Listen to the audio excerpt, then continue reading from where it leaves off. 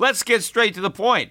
You want to grow your portfolio to deal with the rising cost of inflation, to pay off your debt or your mortgage, pretty much anything standing in the way of you and financial freedom, right? Well, with Yahoo Finance, you can get access to the news, data, and tools that you need in order to help you reach that financial freedom. And when it comes to your financial future, you think you've done it all. You've saved, you've researched, you've invested all that you can. And now you need to take those investments to the next level by using what every financial great uses. Yahoo Finance. For more than 25 years, Yahoo Finance has been the brand behind every great investor. They're the #1 finance destination, producing a holistic look at the financial news cycle, including breaking news, original perspectives, analyst ratings, independent research, customizable charts, and so much more. For comprehensive financial news and analysis, visit the brand behind every great investor, yahoofinance.com, the #1 financial destination. That's yahoofinance.com. Without the ones like you, who work tirelessly to keep things running, everything would suddenly stop. Hospitals, factories, schools, and power plants, they all depend on you. No matter the weather, emergency, or time of day, you're the ones who get it done. At Grainger, we're here for you with professional-grade industrial supplies. Count on real-time product availability and fast delivery. Call, click Grainger.com, or just stop by. Grainger, for the ones who get it done. The Peter Schiff Show. Well, the U.S. markets were off to a rough start. In fact, all the world markets came out of the gates weak on this first full trading week of the year. The Dow was down 331 points to finish just above 17,500. NASDAQ down 74 points. The catalyst, again, was weakness, particularly in Europe, as people are worried about a potential Greece exit from the Eurozone, and the continuing decline in oil prices. Oil now down better than $2.60 on the day. We're trading just under $50 per barrel. Now, of course, most people are still talking about how great low oil prices are going to be for the U.S. economy, but again, not understanding why oil prices are coming down. Sure, lower oil prices will be, a consolation prize. It will be a benefit, but there are going to be many things that are going to be happening that will more than offset that benefit. Just the way falling oil prices in 2008 were a benefit, but it didn't stop the financial crisis, and it didn't stop the Great Recession. But, I'm hearing all this talk about, how Europe is, just a basket case and Europe is going to be decimated. I mean, listen to Jim Cramer on CNBC. The euro is going to go to parity with the dollar. Really? Yeah, I just think that money's going to be fleeing Europe all year. I mean, I think this European comeback story and being intrigued by the 11 multiples. And so QE begins soon with they need Draghi? Structural reforms. The concerns about deflation?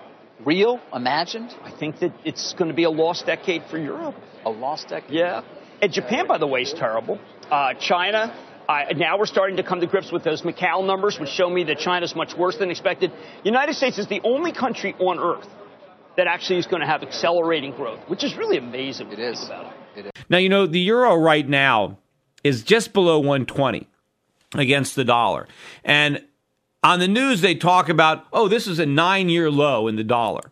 And you would assume if you heard that, well, the euro, or a 9-year low in the euro, right, against the dollar. And you would assume, right, if you heard these reports of this 9-year low in the euro, that the euro has been falling against the dollar for 9 years. No, it hasn't. It's been going sideways against the dollar for 9 years.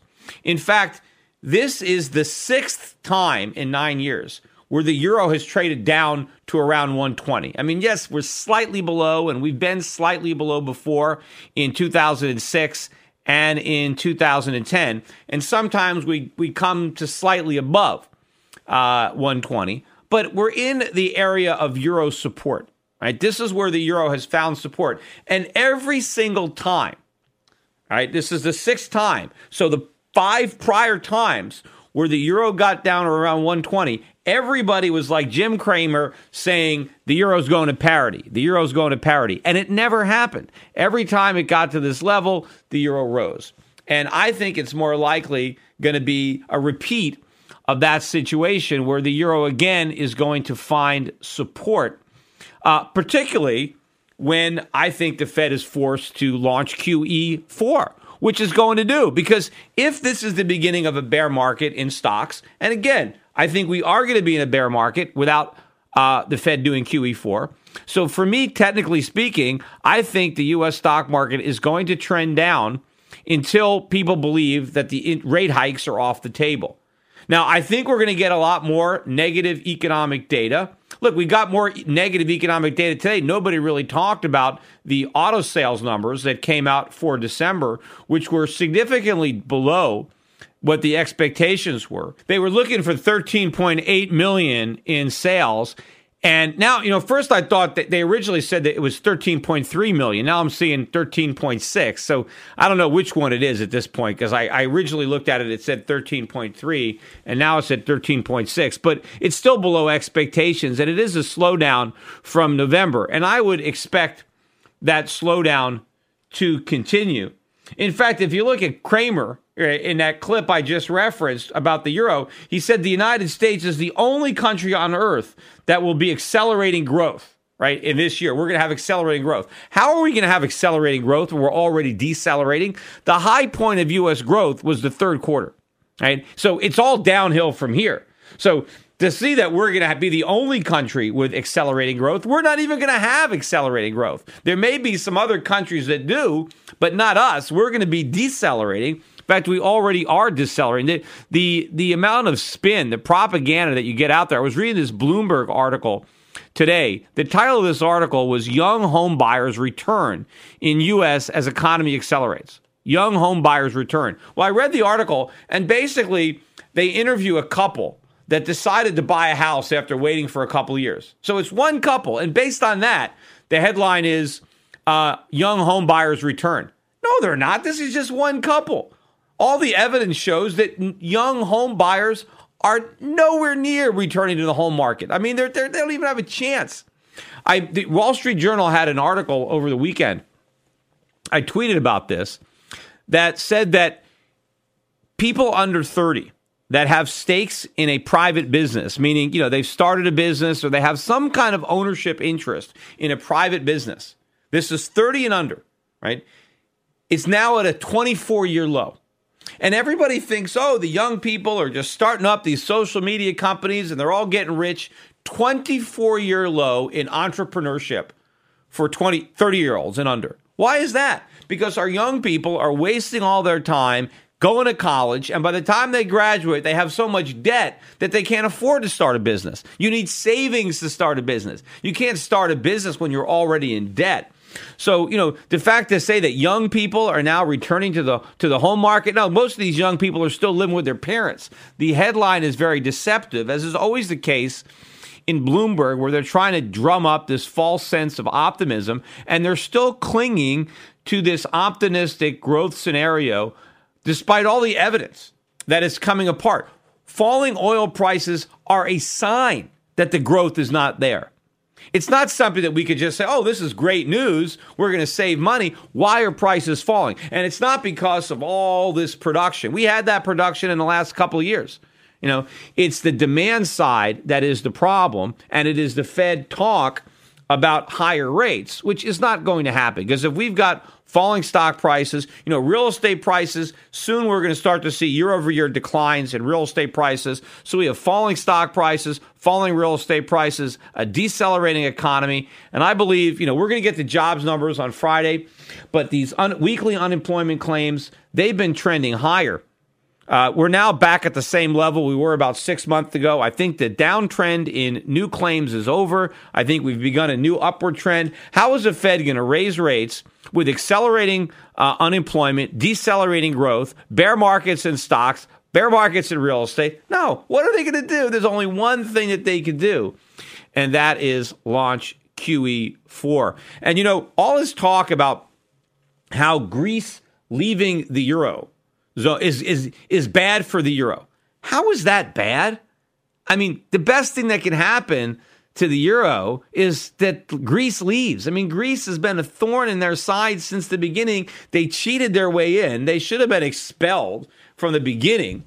but they're still there, and now they're trying to dictate the terms. It's like, they had a cheat to get in, and now they're blackmailing the Europeans or by saying, hey, we're going to leave. You never really invited us to the party. We crashed it. But now if you don't give us everything we want, we're going to leave. Well, let them leave. And I hear these people on CNBC are saying, well, if the Greeks leave, well, then everybody's going to want to leave. When they see, the Greeks going and how great it is for them to have the drachma back, how great it is. If Greece leaves the euro, they'll probably be the last country to leave, because once people see how bad off the Greeks are with the drachma, nobody's going to want to sign up for that. It'll be the poster boy of failure. People think it's going to be the end of austerity if Greece leaves the Eurozone. It's going to be the beginning of real austerity, because when all the Greeks are handed drachma, when Greek bank deposits turn into drachmas, when Greek government bonds turn into drachmas, when Greek workers are going to be paid in drachmas instead of euros, when Greek landlords are going to receive their rent checks in drachmas instead of euros, that's when the pain is really going to begin, because the drachma is going to plunge, interest rates are going to skyrocket, right? Consumer prices are going to skyrocket. It's going to be a real disaster for Greece, not for the rest of Europe. Now, the problem might be, what about the Spanish? What about the Italians? If people start worrying about the Italian deposits turning into lira, or the Spanish deposits turning into pesetas, but what's going to have to happen is those governments are going to have to dig in their heels and say, no, we're not going to leave, we're going to reform. See, that's the problem, is nobody is actually doing reforms. But if people see how bad things are in Greece, because they go back to the drachma, well, then maybe everybody else will play ball. Maybe there'll be some reforms to avoid that catastrophe. They're talking about how, yes, deflation is terrible. In fact, the German inflation numbers came out today, and year-over-year inflation, again, was lower than it was last month. It's still positive. Prices are still rising in Germany, but they're saying, oh, this is a danger because they're not rising fast enough. As if the difference between prosperity and depression is a 1% rise in consumer prices. I mean, this is such sheer nonsense, right? Of course, Germany is not threatened by an absence of inflation. Neither is Greece. What's going to threaten Greece is going to be an abundance of inflation, because that's what they're going to get if they go back to the drachma, right? That's what they've got now in Russia. They've got a lot of inflation because the ruble is weak. But this whole idea that Europe is in trouble because they're flirting with deflation. I mean, again, the irony of it is you've got the same people who are telling us how great it is that oil prices are down. They're telling us how awful deflation is. Does anybody not see the logical inconsistency there? It's the same thing.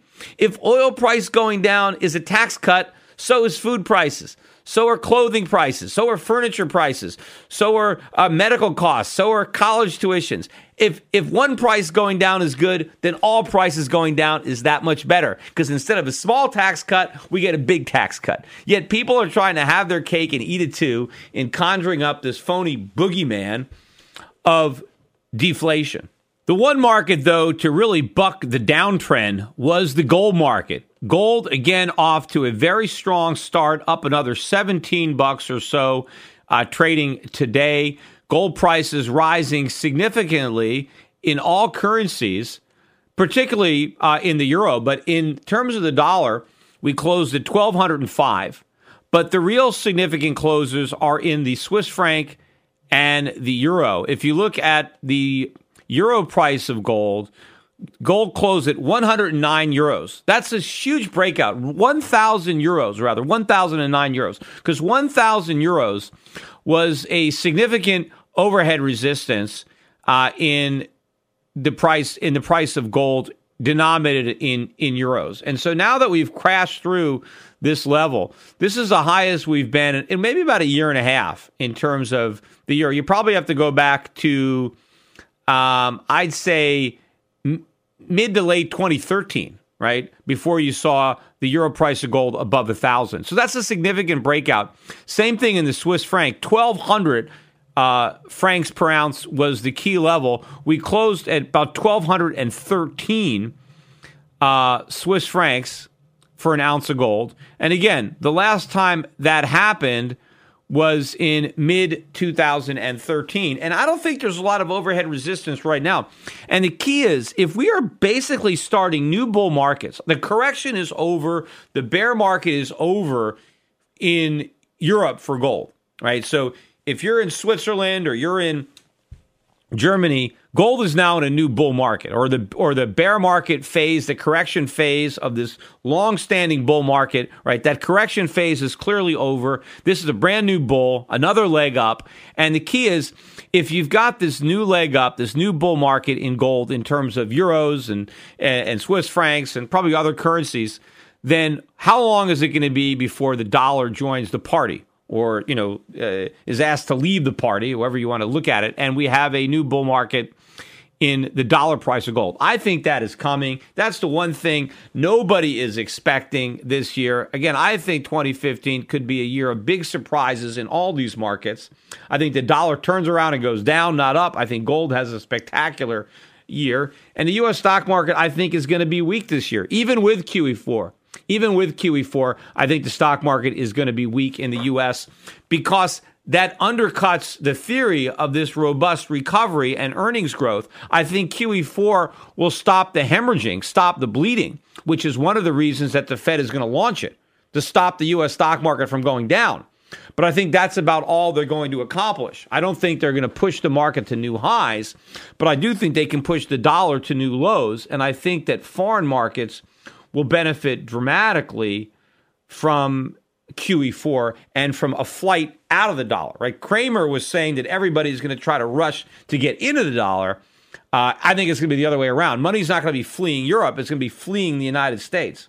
And if you're holding on to any hope that this new Republican Congress is going to be a game changer, right? That these guys are going to come in and cut government spending and reduce regulations, think again. I was watching on ABC this week, and they had two newly elected Republican senators who are going to be joining the Senate in this year.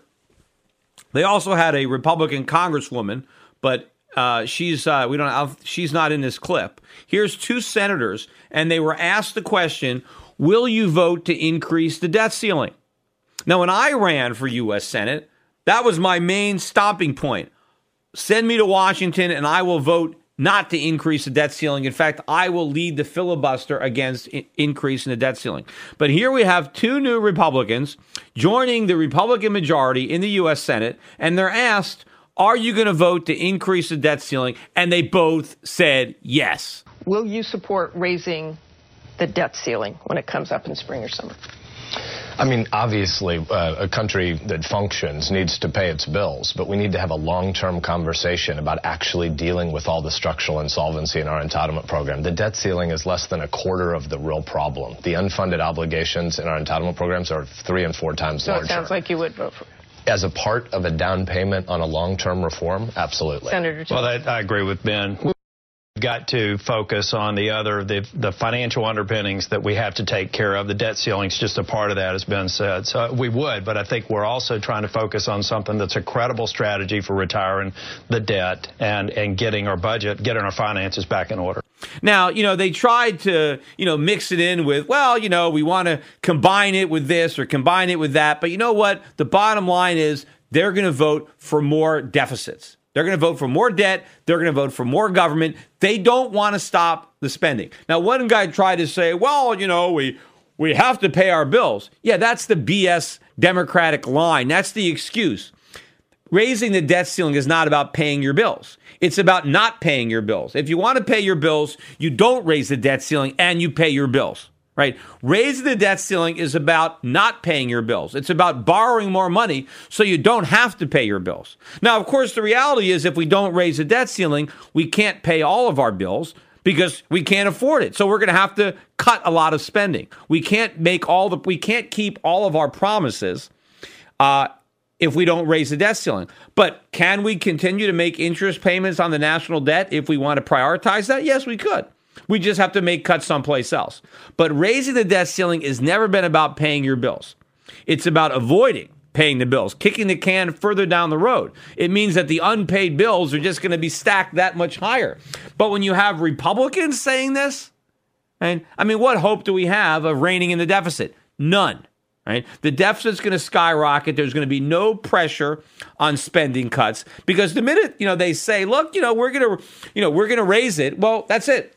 You don't have any leverage, any bargaining power with the president. They know you're going to raise it. So it's going to go up, which means we're going to have more spending and we're going to have more debt. I mean, if you are a Republican and you really say, I want less government, then you have to say, I'm not going to raise the debt ceiling, because a vote to raise the debt ceiling is a vote for more government. It's a vote for more deficits. There's no other way to slice it. There's no way you can sugarcoat it, because if you don't want more government, then you vote not to raise the debt ceiling. Because if we can't raise the debt ceiling, in theory, we have to stop growing government. We have to stop borrowing. That's what all Republicans claim they want. But when push comes to shove, that's not what they want.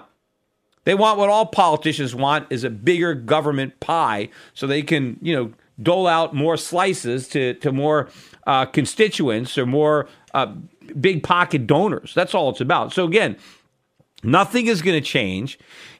We're going to come and we have to do QE4. And again, when this economy decelerates, when we come into recession, which we could easily be in 2014, because the oil bust is just the beginning of the problems the Fed's going to be dealing with if it doesn't have QE anymore. Because remember, right, QE was done.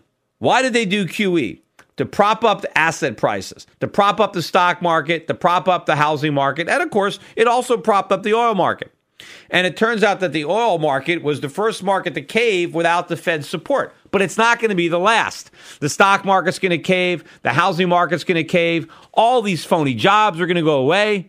Right? The unemployment's going to come back. The recession's going to come back because none of the problems have been solved. They've just been covered up as they've been exacerbated. And that's what all these cheerleaders and all these talking heads, rah-rah, U.S., don't understand. This is all a fantasy. It's all a pipe dream. We're all, strung out on the Fed's heroin, so we're too drugged out to realize how much of a mess we're in. But as we begin to awaken, as sobriety comes back and the effects of the drugs wear off, like it's happening in the oil market, and it's going to happen in the stock market and in the real estate market in a big, big way. These real estate prices without QE, and if we actually have higher interest rates, we're going to see a huge collapse in real estate prices, big time. And of course, none of this can happen. So all of this is going to have to be undone with another round of QE. That's it, right? And I think QE4 is going to be bigger than QE3, 2, and 1 combined, if they can get away with it for that long without causing a complete run on the dollar. Today's financial advisors behave like pro wrestling TV commentators. They scream that the recovery is strong, debt is manageable, inflation is low, and that the Federal Reserve has everything under control. They may be oblivious, but the danger is real. Looking beyond the media hype can open a world of broader investing ideas. Euro Pacific Capital is a registered investment advisor that offers stock-focused wealth management services that closely follow the strategy of our founder and CEO, Peter Schiff. We concentrate on those countries that are more closely in tune with Peter's vision of how capitalism is supposed to work. And these investments are not hard to find, provided you know where to look. Isn't it time you change the channel and let Euro Pacific put a little reality back into your portfolio? If you live in the United States and have $25,000 or more to invest, call 800-727-7922. That's 800-727-7922. Non-U.S. residents access similar strategies through Euro Pacific Bank at europacbank.com. Euro Pacific Capital and Euro Pacific Bank are affiliated companies.